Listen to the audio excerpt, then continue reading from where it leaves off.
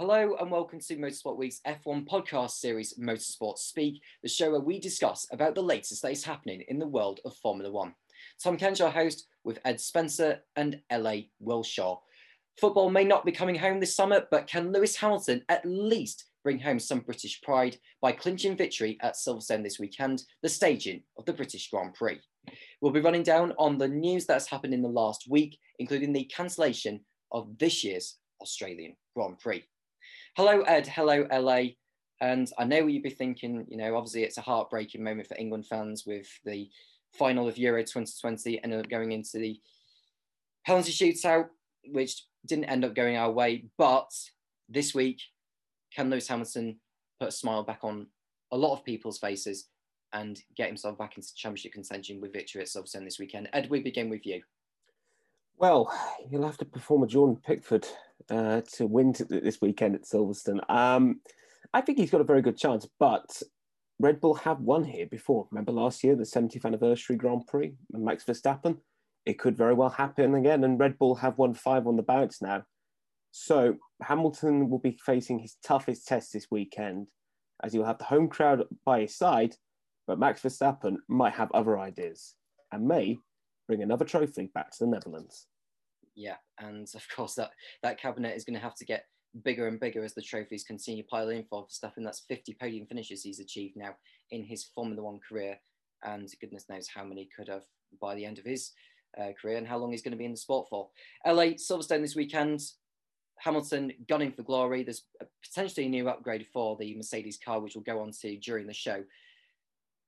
Do you think this is going to be Lewis Hamilton's last chance? I wouldn't say his last chance, but this is going to be one of his best chances to really put Red Bull back under pressure, you would think.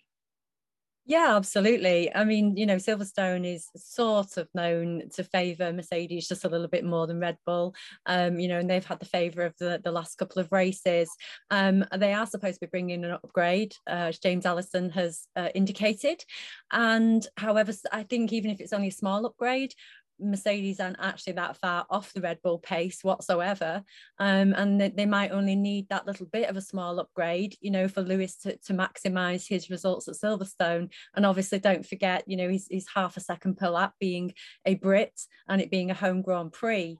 But just to throw the spanner in the works, that is Lando Norris and McLaren, and it's also a home race for them. We're talking about, football coming home and it didn't, and we can talk about F1 coming home. We have more than one British driver on that racetrack coming up, and we also have George Russell, obviously probably not in contention to get up there in qualifying and on the podium, but certainly Lando Norris does with his results. Don't forget, he's only 3 points behind Checo Perez there in the championship standings, so he's really going to be pushing at his own home Grand Prix as well to maximise his points. And one thing to mention as well with the British Grand Prix being held, it's also going to be Formula One's first ever sprint qualifying race that'll be staged on the Saturday afternoon. And Ed, it's not too far away now. How are you feeling for it? A mixture of dread and worry, just like I felt last night. So I don't know. We'll see how it goes. We've watched in F2 how sprint races have proven to be very exciting, but this is a totally different kettle of fish. We're not going to have 2 sprint races. We're going to have only 1. Points are only going to the top 3, which is a bit of a disadvantage in my opinion. We should be giving it top 8, top 10, especially considering some of the small teams do need a slice of good luck for once. So I have a mixture of trepidation for how it's going to go. I don't know how the teams are going to approach it. I certainly worry for the weekend's schedule if teams say, well, we might as well save the car for the sprint. It's not worth burning out our clutches, burning out the tyres, burning out the engines for this weekend. So it could be something truly magnificent, or it could be something that I will probably be finding on a YouTube video in 3 years' time in my recommends. Bad ideas that Ross Brawn generated. So I'm going in with an open mind more than I was when it was announced, but I'm tetchy for it. I just hope the teams and the drivers execute it perfectly. So rundown on what the schedule will bring for Silverstone this weekend. So there's the first practice session that will be held at 2:30 p.m. on the Friday afternoon, followed by qualifying, the qualifying session that is the normal qualifying at 6 p.m. on the Friday, to give those who are coming home from work during the rush hour to be able to watch the session itself. Then we have a second practice session on the Saturday at 12 p.m. lunchtime, followed by the sprint qualifying race at 4:30 p.m. then. And then on the race itself is 3 p.m. British summer time then. So LA, it's going to be quite different in terms of the timings to what we've all been used to, but this is one of those trials of which Formula One is going to be trying. And I think sometimes if you don't try it, you never know what it's going to be like. Yeah, I totally agree. You know, Ed and I are very much involved in Formula 2, and we have seen sprint races for a number of years, and we've also seen a change in those sprint races as well this season itself. And obviously that was a new concept of what's happened in Formula 2 this season. And so, you know, I'm quite open-minded. You know, I've a little bit longer in the tooth than you two guys, so I've seen Formula 1 for a good three or so decades now in my life, and that's enough about my age. And I'm definitely not talking about the football. That's why I'm not referencing it, because my heart is too broken over that, so let's push that to one side. But yeah, I mean, I think with the open mind, well, we've tell you what, let me tell you my closed mind. Top 3 points for pole, 2 points for the second, and 1 point for the third driver. I agree with Ed. I think that there should be more points available, and it should be for more drivers than that as well. But then again, would it then give the idea of the sprint? You know, would they all be racing for those top 3 positions if they still felt like they might just get 1 or 2 points anyway if they finished a little bit further down? So maybe it might put a sense of urgency into those drivers that are midfield, you know, that are grabbing points for those midfield places. And, you know, and you might have the leaders not necessarily quibbling about 3, 2, 1 points. So it might mix things up a little bit. But then again, don't underestimate these guys. Every single one of those drivers is a racer, and that's what they do. And in their head, regardless of points, regardless of trophies, regardless of anything else that comes with those race wins, they are there to win every single race that is put in front of them, including practice. I mean, we all surely watch practice sessions, and they're all pretty much hammering it during those practice sessions too, because they're in the cars and they just want to drive. They just want to get the fastest time, no matter what session they're in. I think it's interesting that as far as I know, that they're going to be using the soft compound tyres in these sprint races, which means it actually opens up the race on Sunday, the Grand Prix itself, because they're not having to be limited to a specific tyre of what they would qualify on in Q2. So that's also going to put a different dimension onto things, isn't it? Mm-hmm, absolutely. And the thing I would say with the sprint qualifying is the reason why they don't want to give too many points or too many points to the drivers or too many places for points in the sprint qualifying race. They don't necessarily want it to influence the championship of this year too much, because that could sort of take so much of, you know, the worthy of the Grand Prix itself away, because they're giving so many points from the sprint race rather than, you know, the Grand Prix itself. But I suppose with other categories like Formula 2 and Formula 3, where you've got we've got this year now 2 sprint races followed by a feature, with the feature race giving them more points than the sprint race.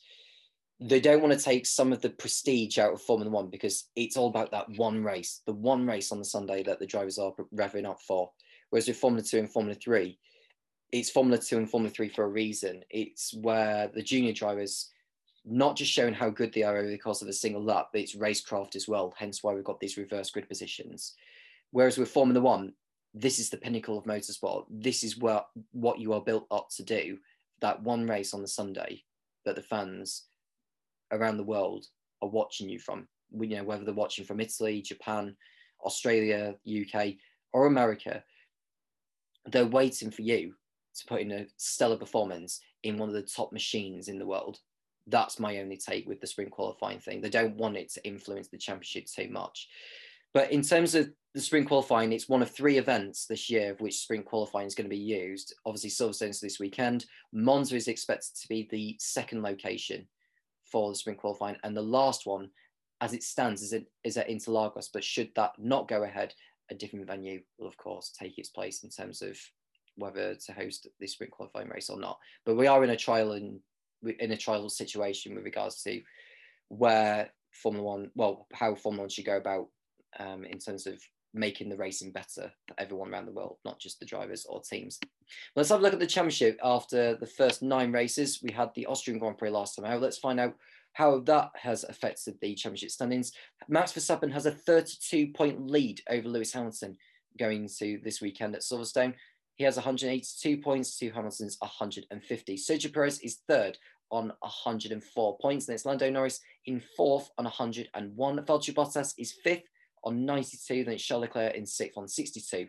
With his teammate Carlos Sainz in seventh, 2 points behind on 60. Daniel Ricciardo is 8th with 40, followed by Pierre Gasly 9th with 39, and Sebastian Vettel in 10th with 30 points. Fernando Alonso is 11th with 20, followed by Lance Stroll in 12th with 14. Then it's Esteban Ocon in 13th with 12. Yuki Tsunoda in 14th with 9. Then it's Kimi Raikkonen and Antonio Giovinazzi with 1 point each. George Russell, Mick Schumacher, Nikita Mazepin, and Nicholas Latifi, who have yet to get off the mark. In the Constructors' Championship, Red Bull have a 44-point lead over Mercedes, 286 playing 242. Then it's McLaren, 101 points behind Mercedes in third, but they are not in the battle for the title. Let's be honest with you, they are in a fight with Ferrari over that important third place in the standings. They are 19 points clear of them, 141 playing 122. Then it's AlphaTauri in 5th on 48. Then it's Aston Martin in 6th with 44, followed by Alpine in 7th with 32, with Alfa Romeo in 8th with 2 points. Williams and Haas have yet to get off the mark this year. So when you look at the gap head, 32 points, it's more than a full round. This weekend, you can get a maximum of 29. And that's something that Lewis Hamilton and Mercedes will be thinking about. Every point matters to them now. It certainly will. They have to get back in this race. Mercedes have been way too distant for their liking over the past 2 rounds. They were unlucky in France because Verstappen produced a virtuoso drive to win. And they should have won in Baku when Verstappen retired, but things didn't go their way. They need to get a result at Silverstone. And whether that's second and then win the sprint race, or whether that's win both, they need that result badly, because that Mercedes has not looked at all stable at times and has really let Verstappen have almost an easy lead in the championship, considering how well he dominated both Austrian rounds and Monte Carlo in the midpoint of the year. Midpoint of the spring. So they need a big result, and this is the perfect opportunity. You have more points available. You've got a car which may be more drivable. You may potentially have a new driver lineup. We haven't mentioned the fact that George Russell may be getting parachuted in this weekend. So there's a lot going on for Mercedes and a lot of positives to take into this weekend, rather than the usual, well, we might be a little bit behind Verstappen and Perez. But a win is needed, and then they need to push on to Hungary and repeat the same formula. Verstappen doesn't really need to do much. He is not under pressure. He just needs to get the points, get the results, get ahead of at least one of the Mercedes, and he is home and dry for Hungary and then the mid-season break before we go back to Belgium in August. Yeah, I think that's a good point that Ed has made there, LA. Even if Verstappen doesn't win, if he can finish second, he'll still have a good lead going into Hungary, where Red Bull and Mercedes done well in the past. And then you've got those 2 races at Spa, which is, I suppose, a home Grand Prix and away for Verstappen, and then Zandvoort in Holland, of which will be a huge sea of orange. Verstappen at this moment of time is just building that momentum for the coming races, and these races after the summer break are going to be coming in thick and fast, much quicker than earlier on this year. Yeah, 100%. Of course, that's going to be a massive home advantage as well for Max once they get over to Zandvoort. But again, don't underestimate Lewis Hamilton. You know, he's proved himself in the past going to circuits where there has been some animosity against him in the past, and he's absolutely risen to that occasion, and almost let it feed him. And I'm more than sure, especially after the amazing scenes that we saw in Austria last weekend with that sea of orange army, that you know, Lewis is going to be prepared for that. You know, he's an absolute professional, and he'll be ready for Zandvoort. But one race at a time, you know, he's looking forward to his own home Grand Prix this weekend. And again, regardless of what happens with the car and upgrades, he will have that home advantage. I absolutely love, you know, what Ed, you know, said, and, you know, the George Russell scenario, because wouldn't that be amazing, amazing fairy tale for everybody? You know, we're British, so obviously it's going to make a huge difference to us if and when he gets that Mercedes seat. But I think that maybe a lot of neutral racing drivers last season absolutely loved what happened at Sakhir, you know, and loved that race, and was just as disappointed and just as gutted as we all were. And as in the same vein, you have Lando Norris with McLaren, you know, and he seems to have a bit of a neutral sort of crowd following him too, which is amazing. And what I said previously, you know, don't underestimate other drivers throwing a spanner in the works, because you have Checo, who's doing incredibly well, and you know, he's having some misfortunes during the races, but look how he's coming back. And then you have Lando, and you know, and you obviously have Bottas that's got the bit between his teeth. And the field is so much closer this season, you know, even with the Aston Martins, even with Sebastian Vettel getting on the podium, it's going to be a very close season this season. And you know, we're speculating about what this sprint race weekend will provide and offer. I think this season there's probably definitely 2 that we'll see with the sprint race, maybe 3, but maybe not. Those 3-2-1 points may not make a difference at all. Obviously just a trial, but you never know. Look at 2007, 2008, won by 1 point in each championship. So that 1 point for 3rd place might actually say who's the winner this year. Yeah. And, you know, Silverstone, of course, is a legendary circuit. And, of course, with, you know, the current point system where it's 25 for a race win, 18 for second, since this point system came in 2010, the closest we've seen a title being decided is 3 points in 2012 between Vettel and Alonso. And, you know, if it was the previous point system, it may well have been the 1 point in there. So that's something worth thinking about. But I just don't want the sprint races to have too much of an influence when it's the Grand Prix, the main Grand Prix itself, that are the deciding factor this year, not because of a sprint race. So let's just have a look at a rundown of Silverstone in terms of the circuit itself, a little bit of the history on the side of it.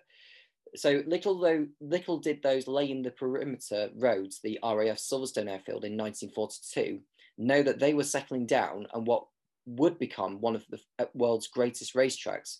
But well, they were. The Silverstone circuit was first used for a proper motor race in 1947, although sadly, a local sheep lost its life during the proceedings. Silverstone was the first Grand Prix hosting the inaugural Formula One World Championship round on 13th of May 1950. Old campaigner Giuseppe Farina, who took that year's title, won the race in his Alfa Romeo 158. The circuit... What's the circuit like? Well, at the 2018 British Grand Prix, Lewis Hamilton compared a flat-out lap around Silverstone to flying a fighter jet, which should tell you all you need to know about the North Hampshire circuit. Despite numerous layout changes over the years, Silverstone has always maintained its essential character as one of the fastest tracks on the F1 calendar, while historic corners like Maggots, Beckett's and Abbey provide some of the biggest challenges for racing drivers anywhere in the world.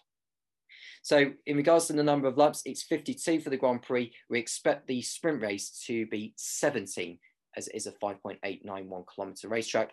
This is the layout that they have used since 2011, when Formula One moved the pits complex from what was the old pit straight between Woodcote and Copse to between Club and Abbey. It's now what's now known as the Hamilton Straight, is the start-finish straight.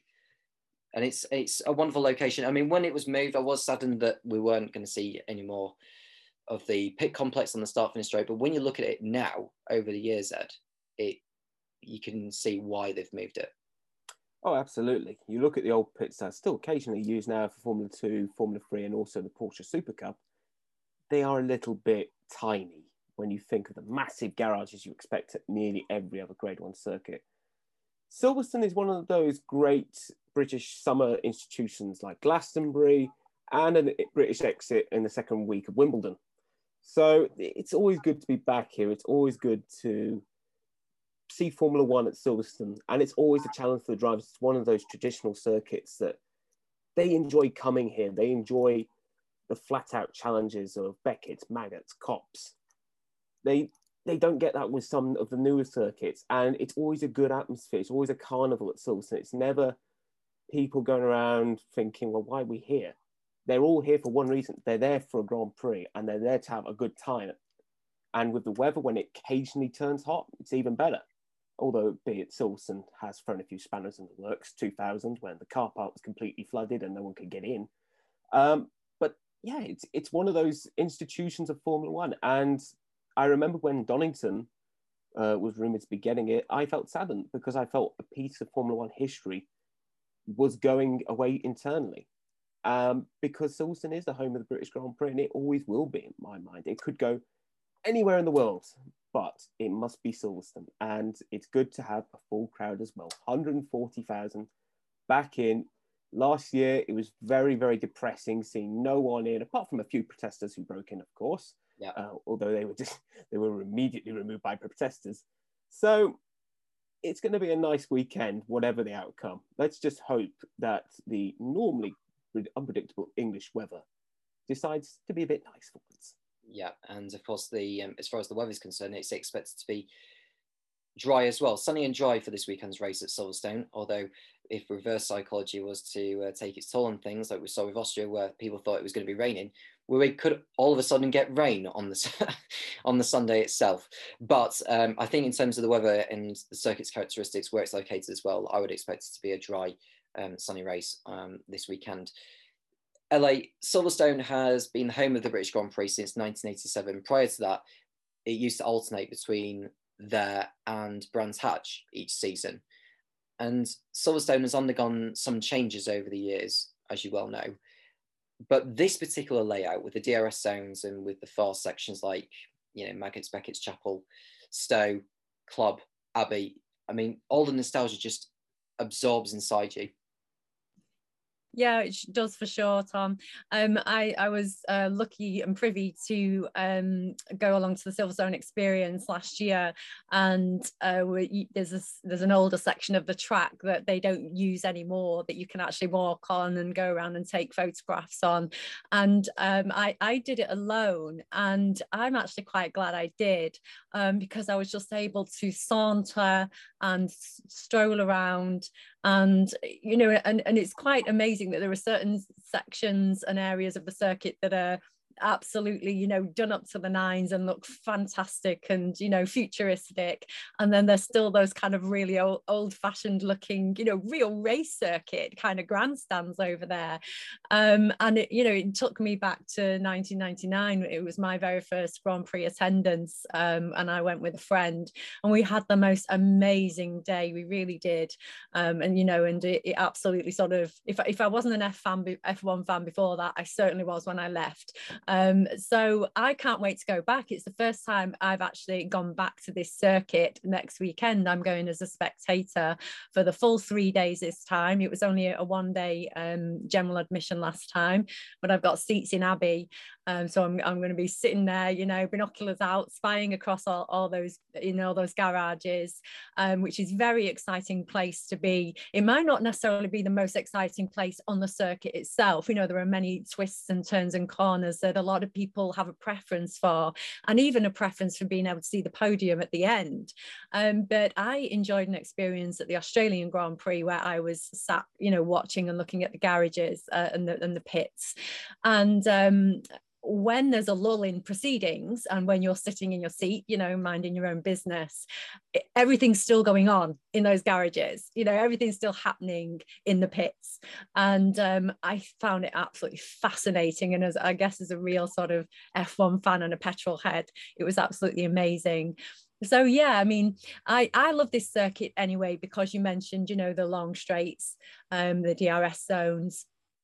And this is really, really hard on that tyre wear. You know, we all saw what happened last year in that first race weekend when you had all, you know, Sainz, Bottas, Hamilton, you know, their tyres delaminating. And you know, look at Lewis, look at how he finished that race last season. Unbelievable. I don't think we'll ever get a race like that again, you know, certainly not towards the end when Max was 30 seconds behind, and he came in for that pit stop, got those new tyres on, was absolutely hammering it around those laps, and then ended up just 6 seconds just behind Lewis as he, you know, went over that finish line. And it's a shame in a way. I'd absolutely love to be sat there in my seat watching that happen this season, but, you know, probably won't be able to replicate that. And regarding the weather, yeah, I mean, you know, I did have a look at the prediction. It is only a prediction. You're absolutely right about the British weather. We know what it can do.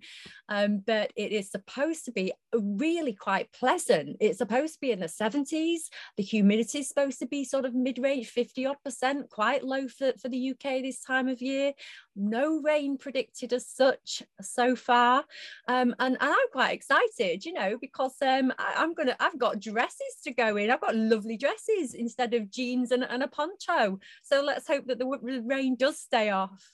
Yeah, of course it's going to be very warm there, so you have to hope that it does not rain. Otherwise, when you're wearing a raincoat, whether it's just like one of those transparent ones that you wear or like a normal coat, you do get very warm inside. That's the annoying thing about, you know, the humidity up in the air and you know, rain coming down. Like the weather that we had over in my area when I was on my way back from my brother's following the football, it does.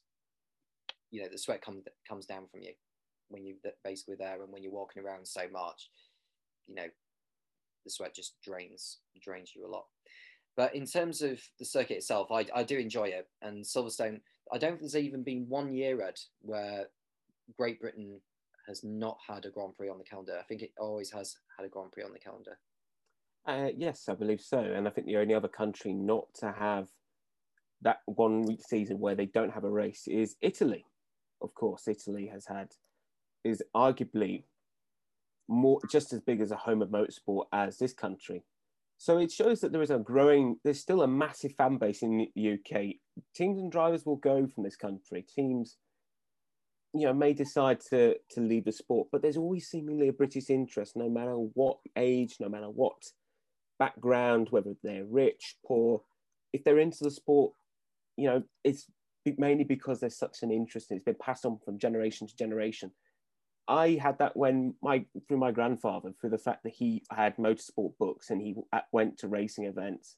So it kind of got passed on to me. Although there is a few books that are now a little bit worse for wear, the passion is still there. And it's always great to see, you know, true fans there. You get the odd fan who's just there to sell a few Heineken bottles. These punters always turn up for the love of the sport. And I mean, unfortunately, at times, motor racing does get scoffed at in this country, but you can never, ever say the British fans don't turn up. They will turn up en masse. If there was 2 Grand Prix, they would turn up. If there was 17 races, I think we'd pretty much have 95% of the race weekends sold out. That's how the spirit of Formula One is still there in this country. So it's a bit of a monologue to the British racing fan, but they are the hardiest souls in this country's sporting culture. And of course, with the current layout of Silverstone, the Wellington Straight and all that, obviously we've seen some wonderful moments in terms of overtakes. I mean, Sebastian Vettel and Alonso in 2014, Alonso and Webber in 2012 that decided the race victory. I mean, you just can't not like Silverstone. It is one of the most historic, and in terms of the racing it provides, and it's one of the quickest races as well on the calendar. It's almost like with Monza, pretty much, except that Silverstone is not as quick as Monza. So let's just go on to some news that's been going around in the last week or so, guys. and it's been announced today that Formula One is to unveil the full scale of the 2022 car on Thursday. So a major technical rules overhaul, originally planned for 2021 but delayed because of the pandemic, will officially be unveiled on Thursday at 3 p.m. British Summer Time, with the sport marketing it as a new era. It sees a return to ground effect cars where the majority of the downforce is created by large tunnels in the floor rather than complex front and rear wings. The benefit of this is that the trailing airflow is much cleaner and allows a chasing car to follow more closely. It's hoped this will encourage closer racing, which will in turn lead to more overtaking. It's also the first year that the budget cap and development scale will truly have an impact, which it's hoped will help to level the playing field between the front-running teams and those at the back of the pack. The British Grand Prix weekend not only sees the introduction of a new race weekend format, but also the unveiling of a life-size scale model of the 22 car. During the unveiling, a panel of experts will explain the thinking behind the revolutionary new concept. So put that in your diary, guys. Thursday the 15th, 3 p.m. British Summer Time, expect to see the model itself of the 22 car, which I am thoroughly looking forward to. Rather than seeing the simulated images of the 22 car or something that's, you know, in one of the wind tunnels of either one of the team's factories or wherever, we get to see a proper design of the car for next year, which I am anticipating a lot. LA, your thoughts on the machine itself? Because you may have seen the simulated images over the years of what we're expecting, but how are you thinking for this one? Yeah, I'm quite excited. Obviously, this has been a long time coming. You know, the teams were working on what was supposed to be this year's car, you know, back in 2020 when the pandemic hit. And they sort of had to put that to one side. They had to cease that development. And I'm sure that they've been working incredibly hard in the factories to get back on track, pardon the pun, to get back on track with that. I'm not sure if either of you are clear. It's just a kind of a question I have really that's gone through my head, is the budget cap that they do have. Has that sort of been on the next season's car in general, or does it start from a certain date? Because obviously some of the teams, if not all of them, but some of the teams were already developing this car, and I'm guessing already spending budget, spending money. So does that therefore give some teams an advantage if the money they've already spent doesn't matter? Or, you know, because we've only heard of this budget cap, or it's only coming into play for next season. So do either of you know? In terms of the car for next year, or I think, Ed, you may want to answer that question to help me decide on that. I believe it's to do with the whole driver package. I don't think the budget cap kicks in till I believe the end of the season, because there was a budget cap initiated this year to basically get the teams prepared for having their spending cut to pieces, as was demonstrated. And it's already come into effect because the likes of Mercedes, they couldn't get Bottas's chassis repaired after Imola. So I think it's due around, I would say, November, December time when the season is set to end. Although some of the teams, as L.A. said, may have already started work on it, but they haven't completed the finished product yet. We won't probably see these cars run until January, February, in which case that may be when it fully kicks in. Yeah, thank you for helping there, Ed. Trying to. Yeah, no problem. The teams are obviously working on it at the moment. And to be honest, they've been working on it throughout the year. Haas most especially, as they're no longer developing their 2021 car. I would expect there to be some demo runs in January, if not February. And what Ross Brawn came out with earlier in the year was he's wanting to do 2 pre-season tests rather than 1. The first one is for the teams to explore what the car is actually like, either following another car in front or how the car handles. And then the second test, we're looking at more of the times or the competitiveness of the cars itself. So, Tom, do you think, you know, obviously we've discussed what happened at the last race in the last podcast at the Austrian Grand Prix.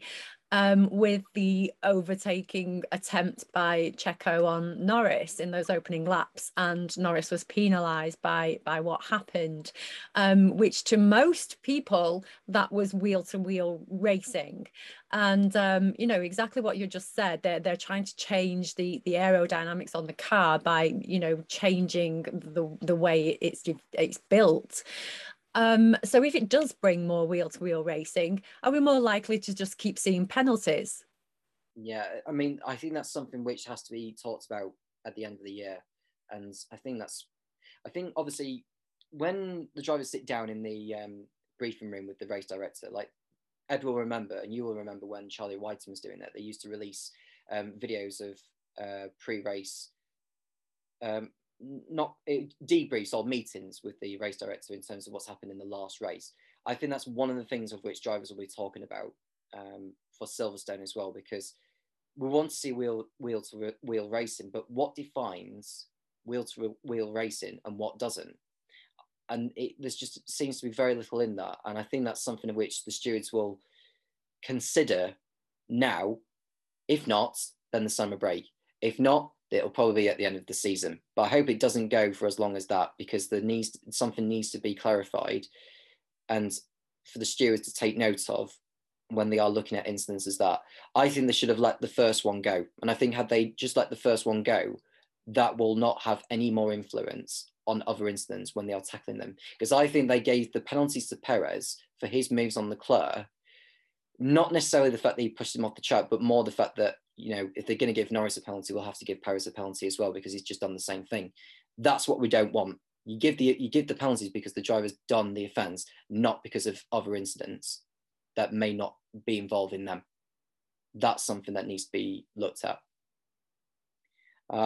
So yeah, I think with the concept of the car itself, going back to that, I am really looking forward to it, because the fans will also have a look at it. I mean, the 140 or so thousand fans, although it's the Thursday, isn't it? But they'll still have some form of glimpse on the car itself, whether they can see it from such a distance, or they'll have a look at it when it's unveiled online.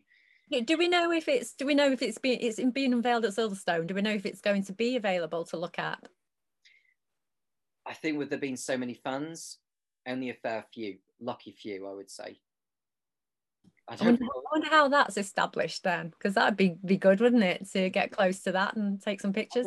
If there's like a rough spec of the car itself that they can have on display in one of the paddock area, I say one of the paddock areas, the areas where, you know, where Bridge used to be, Ed.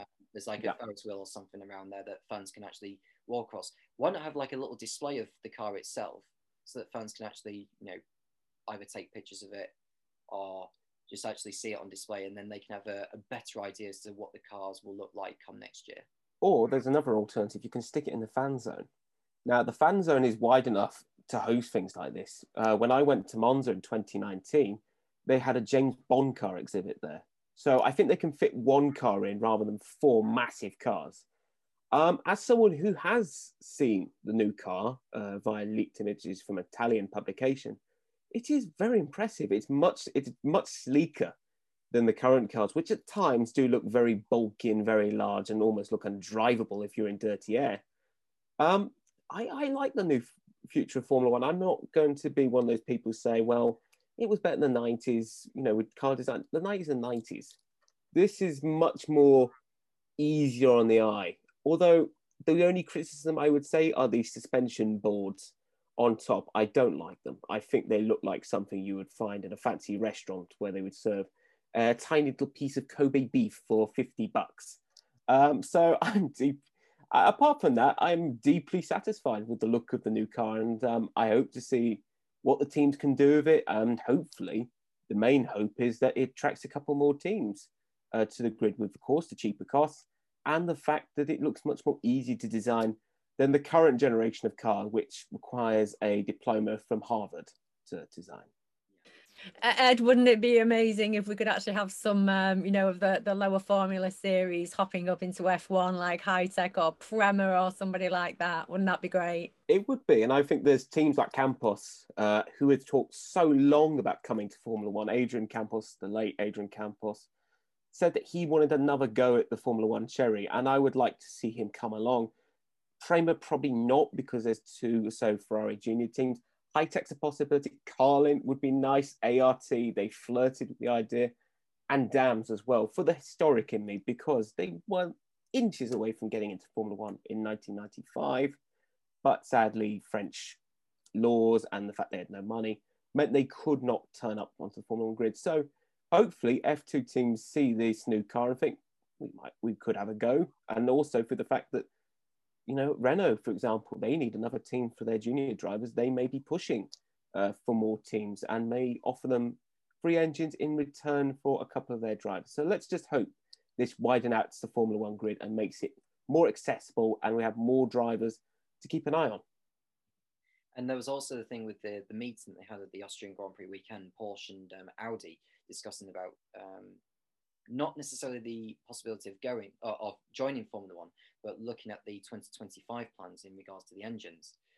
We don't know too much about what's been said, as we can all imagine, but I just hope that they can come to a conclusion on that and think, you know, can Porsche or Audi make the switch to Formula One? I mean, it's a long time since Porsche were involved. I think it's the tag days of McLaren in the 80s, the last time they were involved. Unless I'm wrong there, Ed. It is wrong. They were part of Footwork in 1991, and the reason why they don't talk too much about it, because the engine was a complete disaster and exploded every 5 minutes. So that's why. But the Tag Heuer days are very prominent because of the fact it was a turbo era. So on you go. Sorry for interrupting. No, it's okay. No, I'm glad you came in and interrupted me with the statistic, because, you know, the Porsche engine was utterly sluggish in that Footwork 30 years ago. But, you know, we're in a different era now anyway. But yeah, fingers crossed with the 2022 car. We are obviously looking very forward to seeing it. And then, of all places, Silverstone. What better place to see the introduction of a new Formula One car? Now, going on to, let's stick with Silverstone, actually, because, in fact, no, we won't go to Silverstone, actually. We'll go to the number of options thing, as Australia is axed for 2021. Now, Formula One says it remains committed to a 23-race 2021 calendar and has several options after it is announced that the Australian Grand Prix will no longer take place. Australia's race, held in Melbourne's Albert Park, was an early casualty of the COVID-19 pandemic when its 2020 event was abandoned just a few hours before the scheduled start of practice. The event was installed as the proposed 2021 season opener in March, but was pushed back until a November date in order to give race organisers greater clarity on the pandemic. But Australia has some of the tightest border restrictions in the world, with a cap on international traveller intake, and anyone entering must still undertake a mandatory 14-day quarantine period in an approved hotel. This situation has been accentuated by the slow nature of the vaccine rollout in Australia. On the Tuesday of last week, the government of Victoria outlined that both the Formula One Grand Prix and the MotoGP round, due to be held at Phillip Island, have been called off, outlining that the decision was mutually agreed between all parties. Both Formula One and MotoGP required an assurance this week, or the last week that is, that their respective events could be held, and that could not be provided. It is yet to be determined whether Formula One's Australian Grand Prix will return to its traditional season opening slot for 2022. We're deeply disappointed that for a second consecutive year, both MotoGP and Formula One fans won't be able to see the world's best riders and drivers compete at the wonderful Phillip Island and Albert Park Grand Prix circuits, said Australian Grand Prix Corporation Chairman Paul Little. We appreciate the challenge Australia faces with current international travel restrictions and the importance of vaccinations. We'd like to reassure our motivated and professional staff, suppliers and partners, as well as the Victorian tourism and major events community, that we will work tirelessly to deliver these iconic events in 2022. The cancellation of Australia's event has been anticipated for several weeks, but it nonetheless reduces Formula One's schedule to 22 rounds. However, several venues remain in contention to step in to ensure Formula One maintains its 23 event lineup, as intended to do so at the beginning of the year. A potential return to China has been mooted, as has a second event at the Circuit of the Americas, while a return to Bahrain's outer layout, potentially forming a triple header with Saudi Arabia and Abu Dhabi to close out the year, has also been rumoured. While it's disappointing we'll be racing in Australia this season, we are confident we can deliver a 23-race season into 2021, said Formula 1 CEO Stefano Domenicali. We have a number of options to take forward to replace the place left vacant by the Australian Grand Prix. We will be working through the details of those options in the coming weeks and will provide further updates once those discussions are concluded. Australia is the third country to cancel its plans to host a 2021 round, following on from Canada and Singapore. A second event in Australia was held ostensibly to fill the void left by Canada, while Turkey is currently scheduled to take Singapore's slots. So there you have it. It's finally concluded that Australia will not be hosting its Grand Prix in 2021. Very sad news. And yeah, you can't really blame it. I mean, the 14-day quarantine period, simply not possible with the packed schedule we've got for Formula One in the November/December period. And, you know, and it's a question mark of whether, you know, whether we will get a Grand Prix taking its place. I think we will do. It's just a matter of where, Ed, isn't it? It seems every time I'm on this podcast, we are discussing calendars.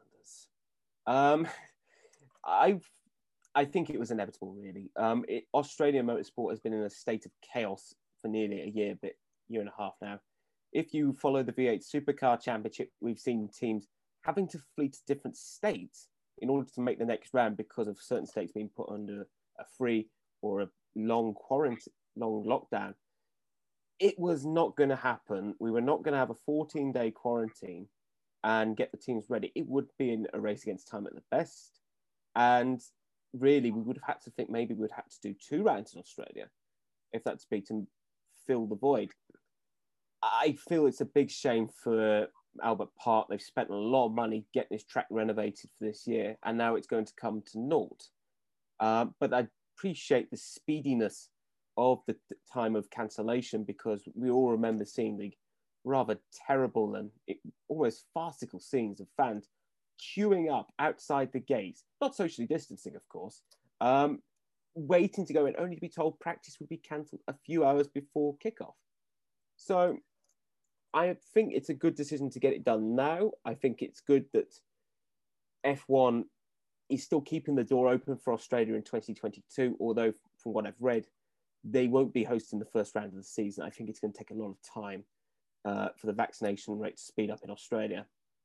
As for where we could go replacement round, I would like to give the teams a bit of a rest. I think it's a bit, you know, it is extremely hard, you know, transporting everything across the Atlantic, across into the Middle East, into North America, back into Asia. I think give the teams a break. I mean, it's one race. We can easily take the week off and maybe go somewhere, maybe add another weekend in October. I think treble headers, you know, unfortunately, they grind the employees down of Formula One. It's not just the drivers who have to travel, it's everyone else. And, you know, we have to think of their mental state. If Formula One decide not to, a second race in America is probably the most likely option because the American vaccine rates are going up. Austin have openly said we're okay in hosting a second race. China, probably not, because from what I've read and what I've heard from sources down in Shanghai, the circuit is on the verge of losing its Grade 1 license. There is Dubai, of course, Dubai Autodrome. I've mentioned on this podcast numerous times, could host a race. Kuwait, even though it doesn't have that many stands, or even Thailand, for example, with the Buriram International Circuit. But once again, we are in a calendar loop, and I think I should have a almost Family Fortune style board behind me of which race was cancelled and have survey says for Australia. I couldn't agree more, and yeah, there's going to be quite a number of races. I mean, obviously last year, only 9 out of the 22 that was scheduled at the beginning of the year ended up hosting races.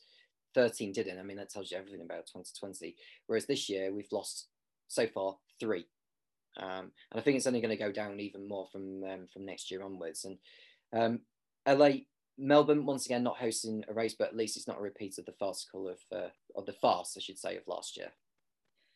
Yeah, obviously that was very gutting for everybody concerned. And as far as I understand it, there weren't any tickets sold at all for this year's race anyway. So it's not like everybody has bought tickets and have experience that disappointment again. Of course, they'll be disappointed that there won't be tickets going on sale that they can buy, but obviously they held back in selling those tickets in the first instance, and I think it was very realistic of them to do that, because we're all quite skeptical after last year about what happened. You've just said that the races that went ahead and the ones that didn't, and we spoke about this in the last podcast.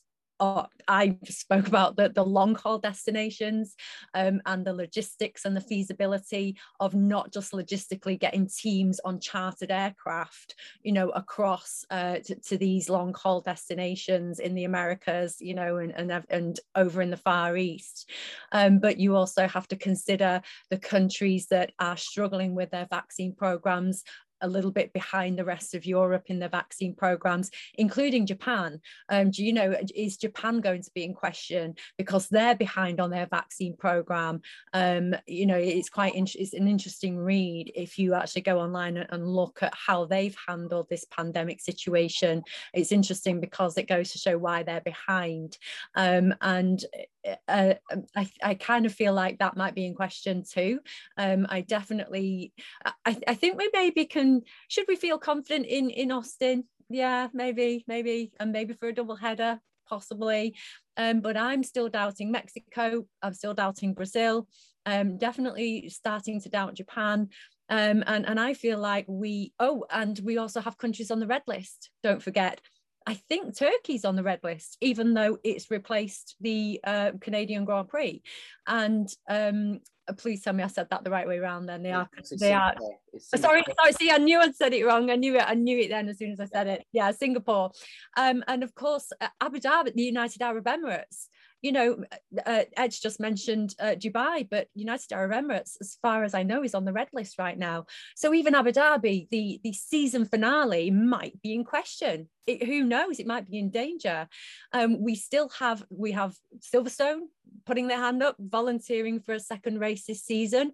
Wouldn't that be amazing, especially if the powers that be decide to keep it all within Europe like they did last year? So we have Silverstone, a full capacity crowd next weekend, as we've already discussed, and that could be another full capacity crowd again, because not forgetting other countries around Europe aren't necessarily open to a full capacity crowd. So that's what F1 wants, that's what Formula One wants. So if Britain can host another one, if this weekend's a success, we might get another race this season.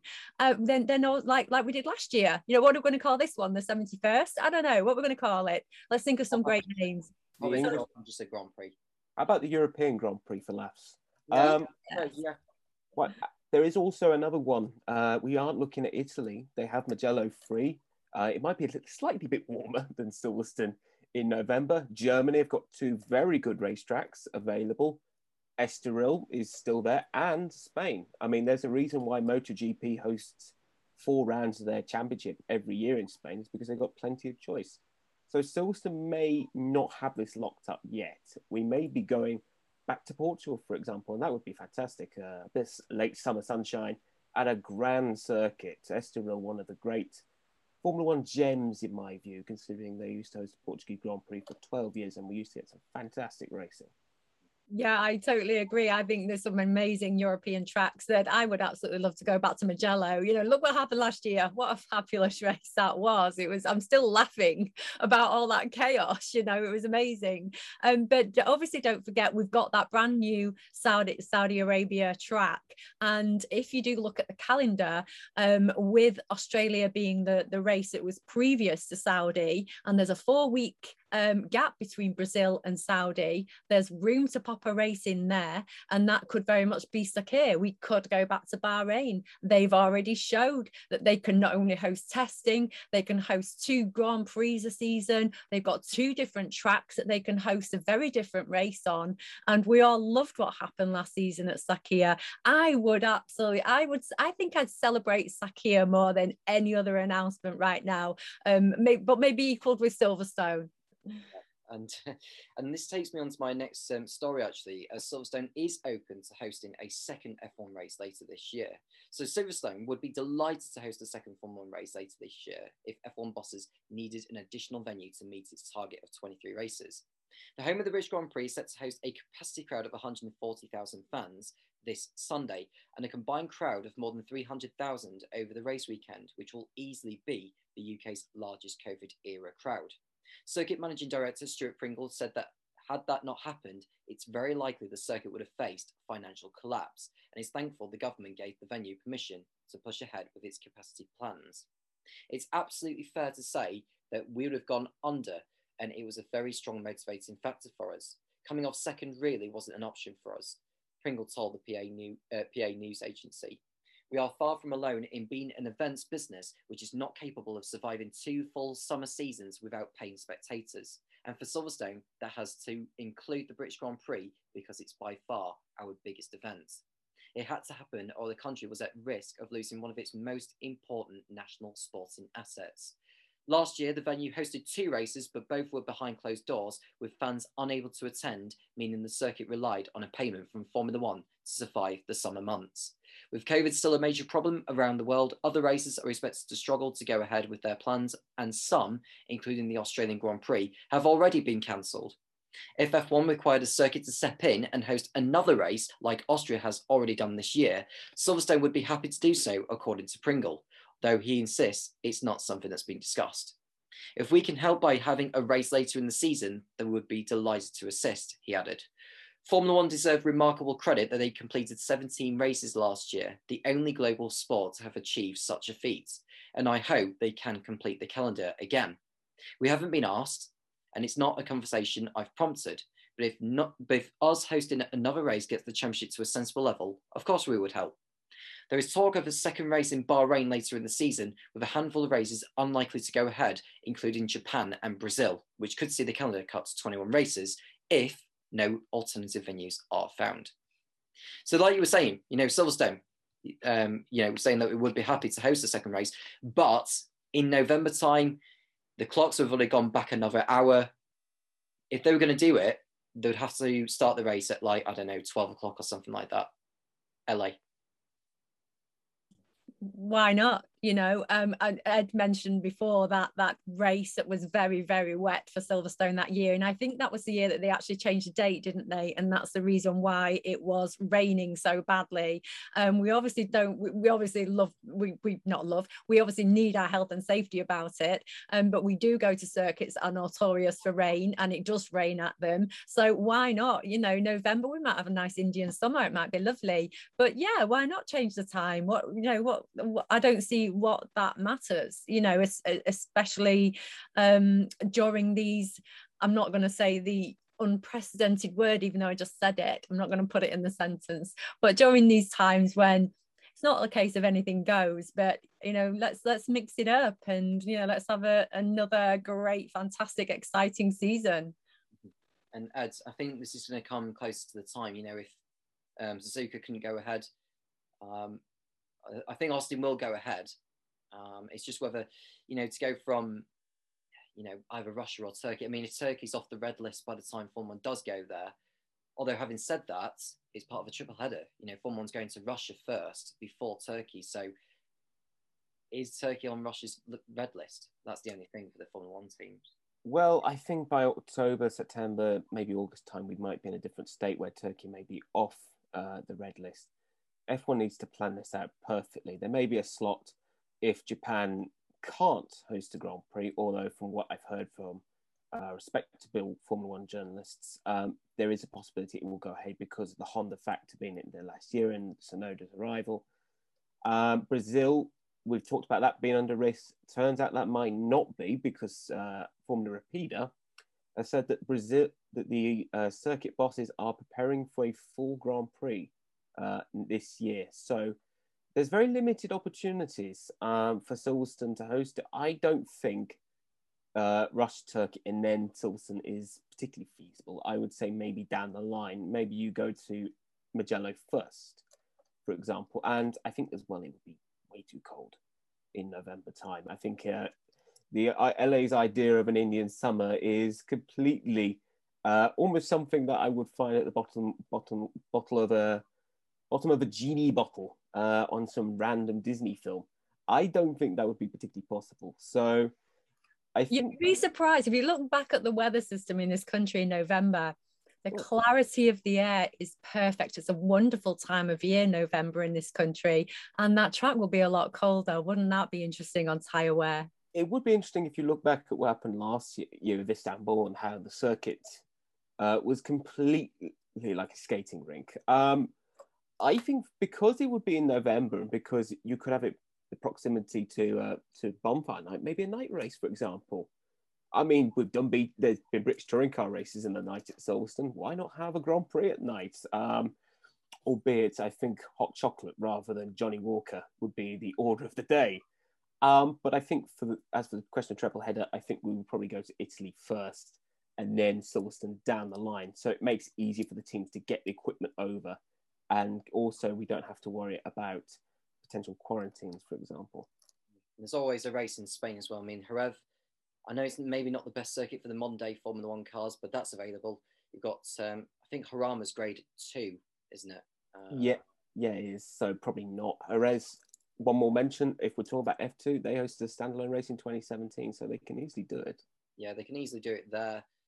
You mentioned Mugello. I mean, you think about the Formula Regional cars. I mean, they're racing in Italy in October period. I mean, if they can manage it, I can't think why Formula One can't do either. Yeah, there's enough options. You mentioned Germany as well, that could fill in like the November slots. You know, we could even go to Indianapolis because I think is it Roger Penske who who owns the Indianapolis Motor Speedway? It may be another Penske, I can't remember, but they said that they'd be open to hosting the Grand Prix at some point, whether it's, you know, hosting it as a third race or having it as an alternating venue with Austin in the coming years, or just simply coming in as like a backup race to fill in the vacant slots. That could be something as part of a back-to-back with Austin. Unfortunately, I think Roger Penske has already ruled out the possibility of going to Indianapolis. So maybe 2022 on that one, although it is a good idea. I mean, F1 wants to grow the sport in the US, so maybe they should look at going to Indianapolis before the eventual trial run in Miami. Mm-hmm. So answers on a postcard in terms of where Formula One would go to. I mean, if you were to ask me now, if I was to ask you now, realistically, where would you say that fills in Australia's slot? Ed, we'll begin with you. Oh God.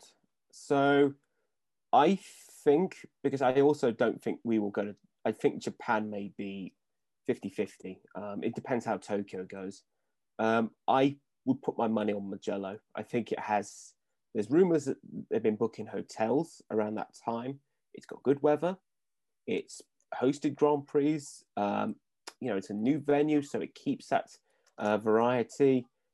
Ferrari own the circuit, so they'll be keen as mustard to get the Tifosi in, especially if Monza is sadly with restricted numbers. And I also think with the fact that, you know, more people are getting vaccinated, they want to have a trip abroad, and Tuscany is luscious at this time of year. In this time of year, it is beautiful, so you'll get the fans in. I just hope they give it a better name than the Gran Premio della Toscana. I think maybe something a bit more easier on the tongue. Yeah, I mean, the Tuscan Grand Prix, I don't mind. I mean, that's not a tongue twister for me. The Tuscan Grand Prix is fine. I think obviously the race at Imola, the Emilia-Romagna Grand Prix, just call it the San Marino Grand Prix if the government, if the you know, the local council, whatever they're called, you know, the mayor of Emilia-Romagna or whatever, decides to call it the San Marino Grand Prix, that'll be less of a tongue twister for the fans to actually read. I mean, I'm not going to go through the actual name of the Grand Prix itself for the Emilia-Romagna because I could end up going on all night about that. But yeah, that's something further down the line, guys, in regards to the calendar as to whether it will host Formula races. We haven't asked you actually, LA, have we? Which circuit would you say fills in Australia's slot? I think they'll push Sakhir to the week before Saudi and make the last 3 races a triple header. Obviously, if Abu Dhabi does get the go-ahead, which is much later in the season, and that may very well be off that red list. So I think they'll triple head the last three races. It makes perfect sense for them to be within the Middle East, and Sakhir has delivered before. And I think that if they decided to do that, that gives scope for a Mugello or a Silverstone to be put a couple of weeks beforehand beforehand, if we did happen to lose Brazil or if we did happen to lose Mexico, that also gives scope to obviously fill that gap there as well with a European race. So, you know, I think that they will probably triple head that last 3 weekends and then Europe for any other filler. Yeah. And I think it also depends what happens with Turkey as well, because if that's still on the red list in, I don't know, by September time or beginning of September, I think they've got to do something about that. You know, probably it's got to be sooner than that, because what is it, 21st of I don't remember the date, October, isn't it? Early October. Yeah, is it something like the 20th? It's what, the London Marathon Day, isn't it? 2nd of October, and Turkish outlets are reporting that tickets are already on sale, so they better be quick. Yeah, I mean, we've only got perhaps since the beginning of August before they're going to have to make that decision. Yeah, and they've got to make sure they have venues that are lined up, because as you can imagine, that there's Nürburgring, who already has a packed schedule on its calendar in terms of the circuit itself, with like cycling events and other stuff on there. But I think you would take a Grand Prix over cycling days, wouldn't you, if you're Nürburgring? You would, yes, but we have to look back at when the last time we were at the Nürburgring in October and how horrendously bad the weather was. It was bordering on Baltic. So I think probably going to have to make it earlier than what it was last year. But the thing is, Nürburgring may be already committed to those venues. The series may have paid good money to host it. And there's also the fact that they host the VLN Championship. A lot of the rounds are held at the Nürburgring or the neighbouring Nordschleife. So I don't know if the Nürburgring may be conscious of the fact that they probably lost a lot of money over the past year. They don't need to lose it more to get limited profits on a Grand Prix, which may not sell. But being Germany, and being that it is a Formula One mad country, and that they've had races in October beforehand, if you look back to 1995, for example, when it was even colder, they can host races when it looks rather more like a Goodwood Revival meeting than a Grand Prix. So Nürburgring's still a possibility, but they're going to need a few more races to budge. Yeah, I was just going to say, because they held, I think it was like 13,000 fans who turned up to last year's Eiffel Grand Prix. With the pandemic situation as it is over in Germany right now, I can imagine they'll be able to fit in a lot more than 13,000. But like you say, it's just whether it's worth taking the risk of getting so many fans in for a Grand Prix. I think Japan still, you know, at the moment there are certain regions under a state of emergency, and they're having absolutely zero spectators at the Olympic Games, and obviously the powers that be are going to have to make a decision in the next few weeks regarding Japan too, and their current cases again are on the rise in the last few weeks. For the you know, pandemic, which is incredibly sad, and let's hope that their vaccine program gets rolled out a little bit quicker over there now that they're actually opening up more medical staff that can actually give those vaccines out.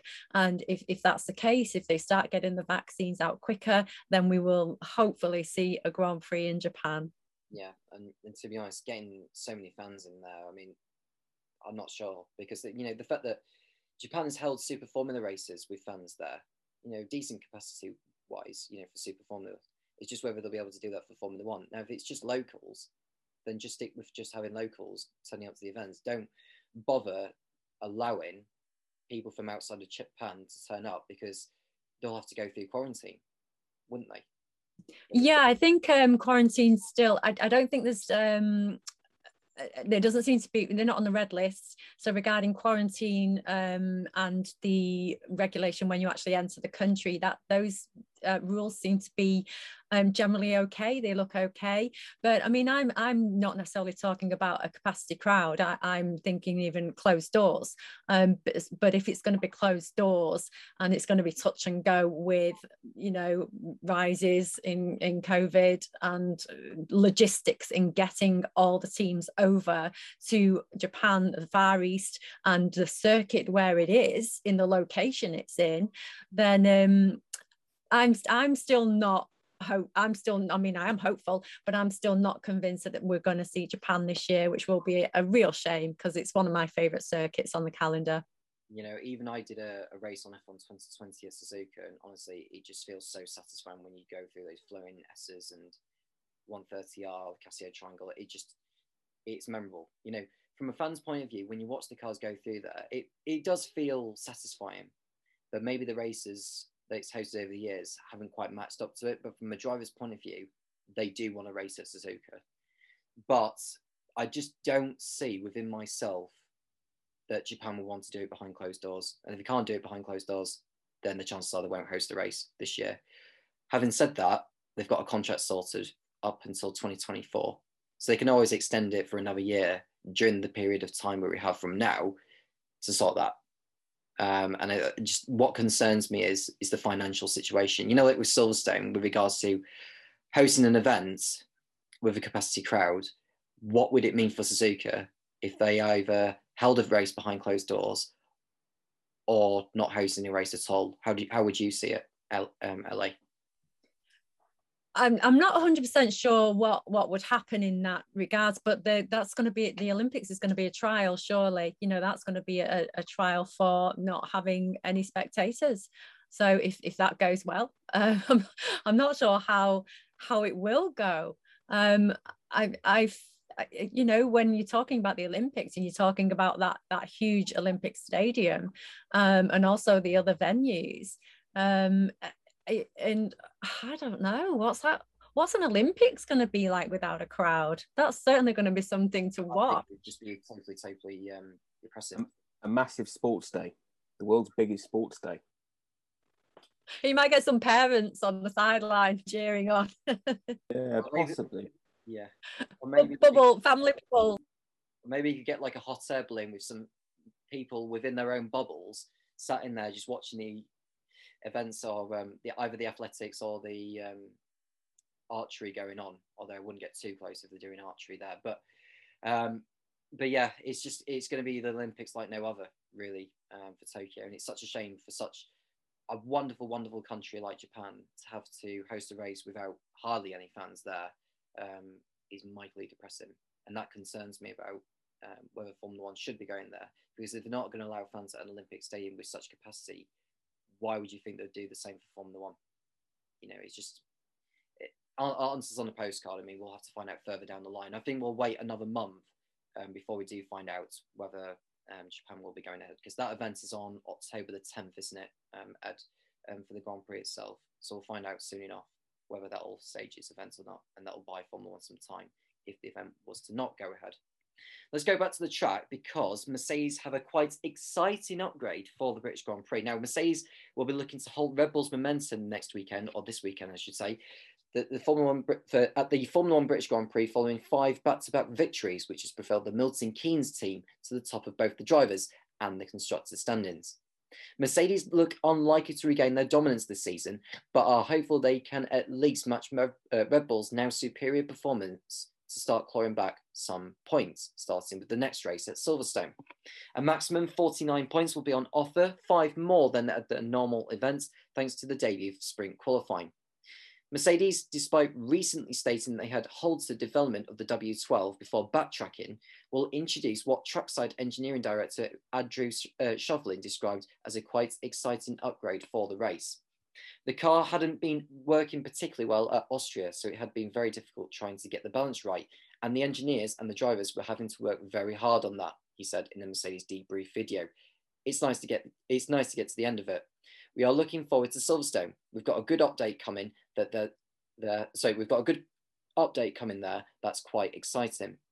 Shovlin is hopeful that a strong British crowd rooting for Lewis Hamilton, as well as their history of doing well at Silverstone, will see their fortunes turn around. We are looking forward to the home crowd. There's obviously a lot of Lewis fans that are going to be there, and it is also a track where our car has worked well. So we've got a few days just to regroup, to analyse the results of those and turn around the cars and get them ready for the next race in that updated bodywork. But we are optimistic for a better weekend. Will Silverstone suit the car better? Well, it's fair to say that Austria is a track that over the years we have struggled at. It's a difficult circuit and one that doesn't seem to suit our car, and we are trying to understand those issues. Silverstone, on the contrary, though, is one that we have tended to go very well at, and also Lewis really enjoys that circuit. Some of it is the layout and the high-speed nature, but also the fantastic support he has there from the home crowd. So we are looking forward to it. It's still going to be challenging. It's still going to be a challenging race weekend. We've got the sprint format to contend with, but hopefully we can put on a better showing and take that fight to Red Bull.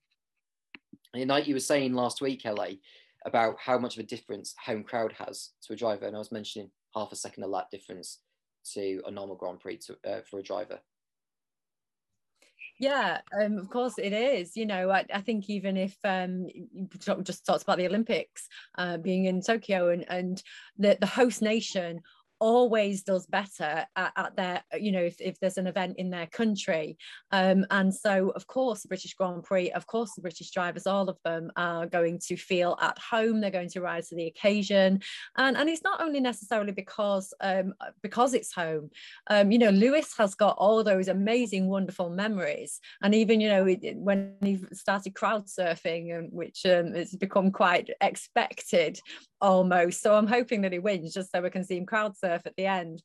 But you know, it's Silverstone is very special. You've both mentioned, especially Ed earlier, you know, about the history of motor racing, of, you know, it's the home of motor racing.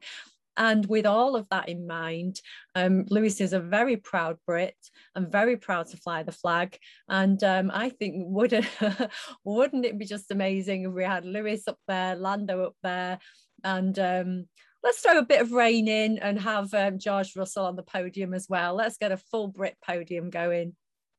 How wonderful would it be to make up for the disappointment of last night in the Euros as well? Ed, and the upgrade coming that Andrew Shovlin says it's quite exciting. Whereabouts are we talking then with this new upgrade? It's got to be something along the lines of either the floor or the barge boards, perhaps, given the nature of the Silverstone track. I would say the floor probably, because I feel that Mercedes, it's the chassis that's the problem, it's not the engine. So it's definitely not power unit related. I think probably the floor, because a lot of teams have struggled with their floor this season. So I think probably on that side of the car. And really, this is Mercedes' last roll of the dice. If you think about it, if this upgrade doesn't work, then maybe they will have to start conceding that the championship may not be winnable this year. I think it's really, we'll see how it functions in practice and in qualifying, the proper qualifying on the Friday, on how good it is. If they are just inches away from beating Verstappen, then I think possibly the upgrade would have done a world of good to that car. And if they get on pole, then even better for Mercedes. So I think this has really got to be it, because Mercedes have openly said, we don't want to develop this car too much because we want to focus on 2022. So again, they've got to, if they're saying it's exciting, then it must be something good, and it must be something they've realized that this could be the game changer. Yeah, and I think the next two races in Silverstone or Budapest could really define Mercedes' season.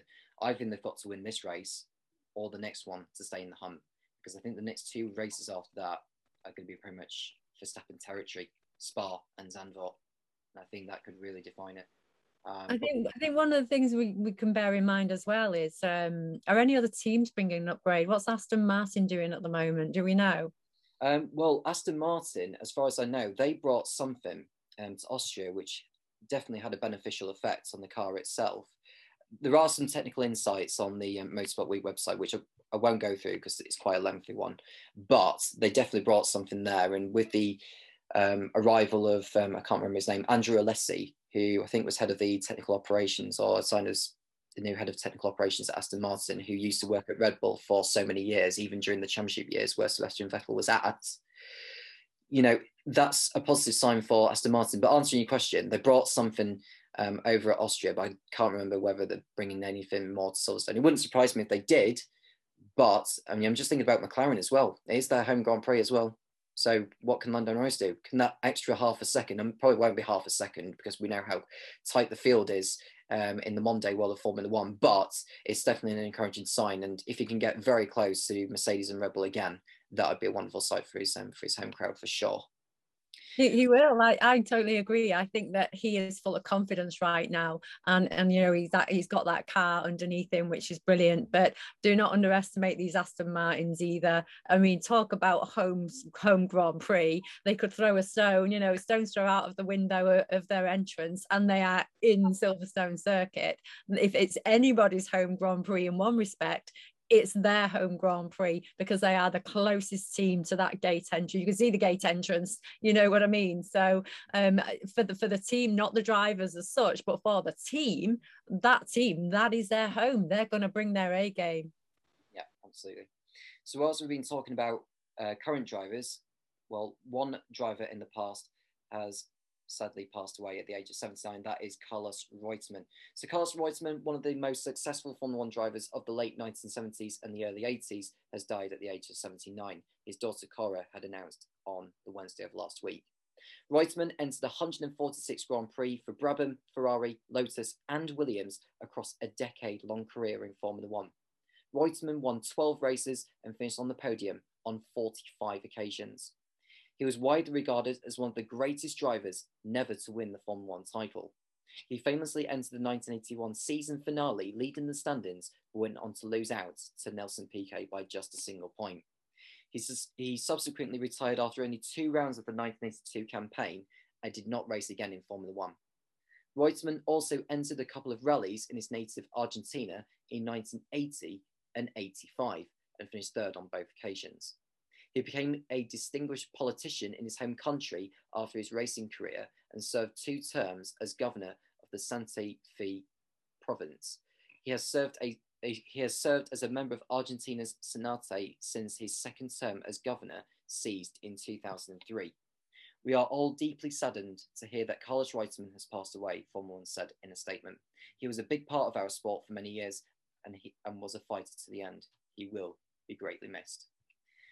Well, Ed, we saw some time ago, like 4 or 5 weeks ago or something like that, he was diagnosed with something. He was feeling very, very ill, and the inevitable happened. And what a sad loss it is for Formula One and for Argentina. It's a tragic loss. Losing Carlos Reutemann, who was arguably the only real Argentinian driver who I have known to potentially end their drought and become the first champion since the great Juan Manuel Fangio in the 50s. Arguably one of the most iconic drivers of the 70s, with his at times rather wacky personality, in terms of the fact that some days he would be ultra quick and then some days he would be sluggish. But he was a fantastic driver, a great man as well, as you've seen.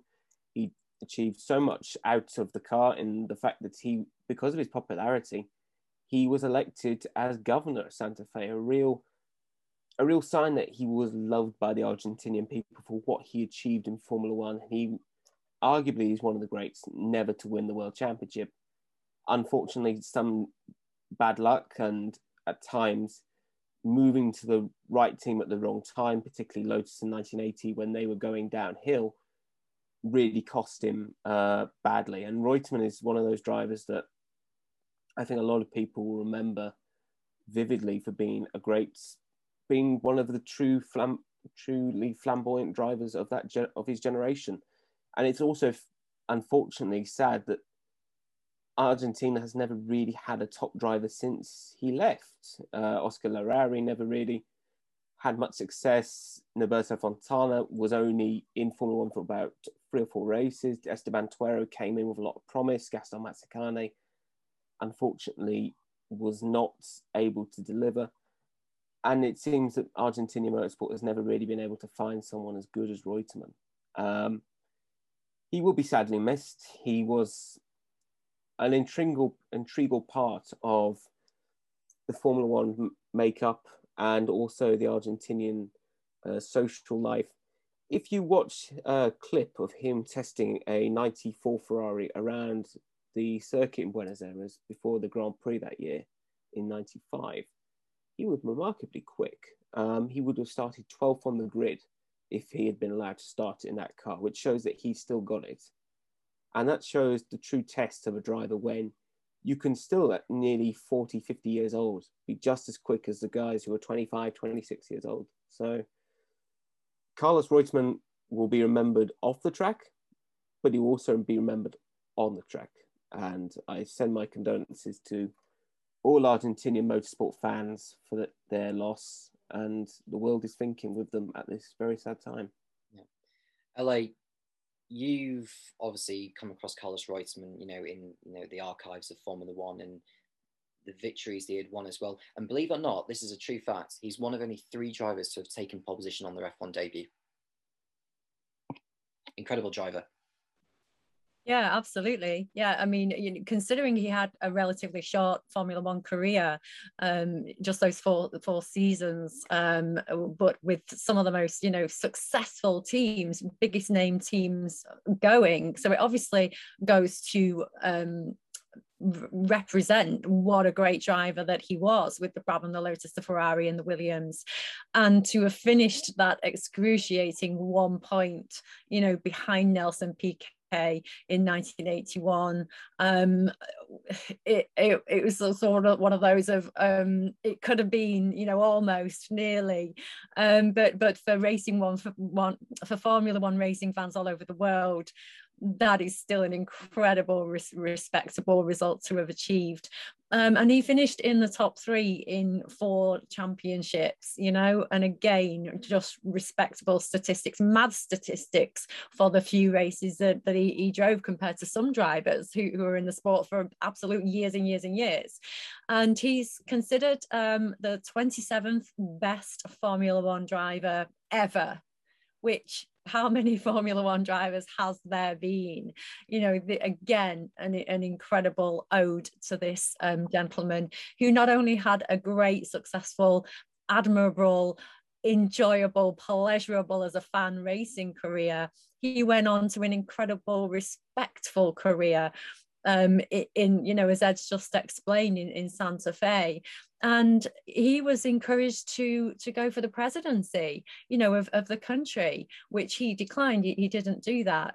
But he was that respected and that supported, that he could have got to the highest level of his political career too, if he'd have chosen. And, he's put up, like he fought on the track, he fought an incredible battle since, I believe, 2017 with his illness. And what a man, what a guy, full respect, very emotional about his passing because of the career he had and the enjoyment that he brought to so many fans and to his team as well, and everybody that are still, Ferrari and Williams are still in Formula One, and I'm sure that there are still people within those teams that know him well and that remember him with amazing fondness.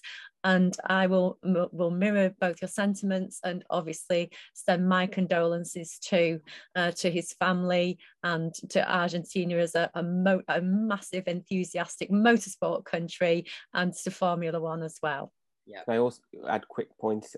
He could have easily won the championship with Ferrari when he placed Lauda 76 and 77, but sadly it didn't come off. And I may correct myself, Lotus in 79, that was, of course, probably one of his biggest mistakes, but he was part of the fact that, Williams became a dynasty in the 80s with him and Alan Jones.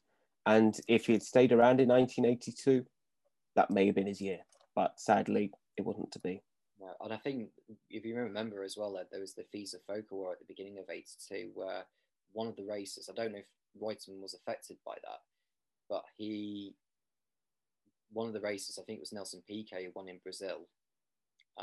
He was disqualified for it, for an illegal fuel ballast tank or something like that. Yeah, I think it was something like that. Which obviously provoked the Formula One paddock, and obviously that was part of the reason why we had the boycott at the San Marino Grand Prix in 1982, where we only had, I think it was the FOCA teams of Ferrari, Renault, teams who weren't running like Ford or Cosworth engines in that race, boycotted that in reaction to what happened in Brazil. And of course, that was a very emotional year for more reasons than one in 82, I remember. But of course, we will remember Carlos Reutemann for what he's done, both on and off the track. 12 Grand Prix wins to his name, one of only 3 drivers to have taken pole position on their F1 debut, finished in the top 3 in the championship 4 times in 75, 78, 80 and 81. He will be greatly missed. Carlos Reutemann, rest in peace, age 79. Silverstone this weekend, guys, and whilst we may feel down from England's result against Italy in the final of the Euros, we really could do with a smile on our faces this weekend with 3 drivers competing from Britain: Lewis Hamilton, Lando Norris and George Russell.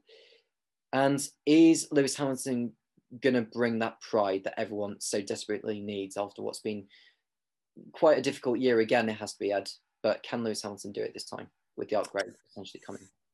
I hate to say it, no. I think Verstappen's going to win again. And I think, although Hamilton will be second, Sergio Perez will be third. I think Red Bull just have the package to keep winning and keep being this unstoppable juggernaut that has pretty much dominated this season. So I think, like football fans last night, I think a lot of racing fans may be going home slightly disappointed as Verstappen cleans up again. Yeah, and whilst those fans in particular, of course, Ferrari will be pretty much going into the weekend flying high with Italy winning the Euros. And I don't know if that's a psychological, or if that's going to be a psychological effect, LA, but, you know, they could do with another good weekend to take the fight to McLaren. If they can take the fight in a football match with an English team, an English team like England, they can certainly take the fight to an English team like McLaren on the racetrack. Yeah, but I think they've been the underdogs the other way around, because, you know, I think Italy were expected to win that trophy on Sunday, and England weren't, you know, especially as we went into the tournament. You know, Italy was certainly favourites, a better team over the England team, whereas the other way around, you know, Ferrari aren't matching up at the moment to even McLaren, you know, let alone Mercedes, and certainly not the Red Bulls, who seem to be off down the road at the moment. You know, don't forget that pole position at Silverstone is quite important. It certainly has track advantage, psychological advantage, and also down to pit stop advantages, things like that. So the later sessions might make a difference if we bear in mind those times that you did talk about earlier, Tom.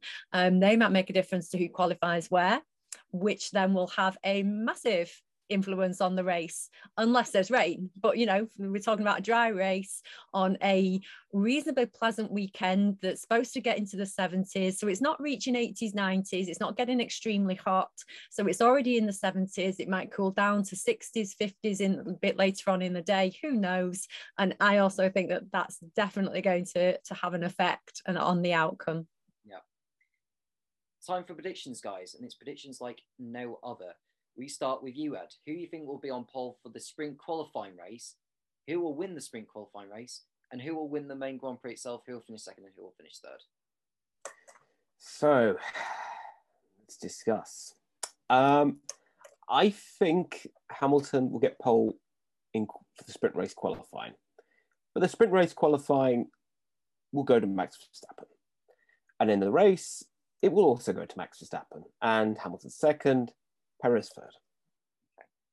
Okay. LA, who do you think will be on pole for the sprint qualifying race, so not on pole for the main race? Who will be fastest in qualifying? Who will win the sprint qualifying race? And who will win the Grand Prix, plus second and third place finishes? Too many questions. Let me think. I think that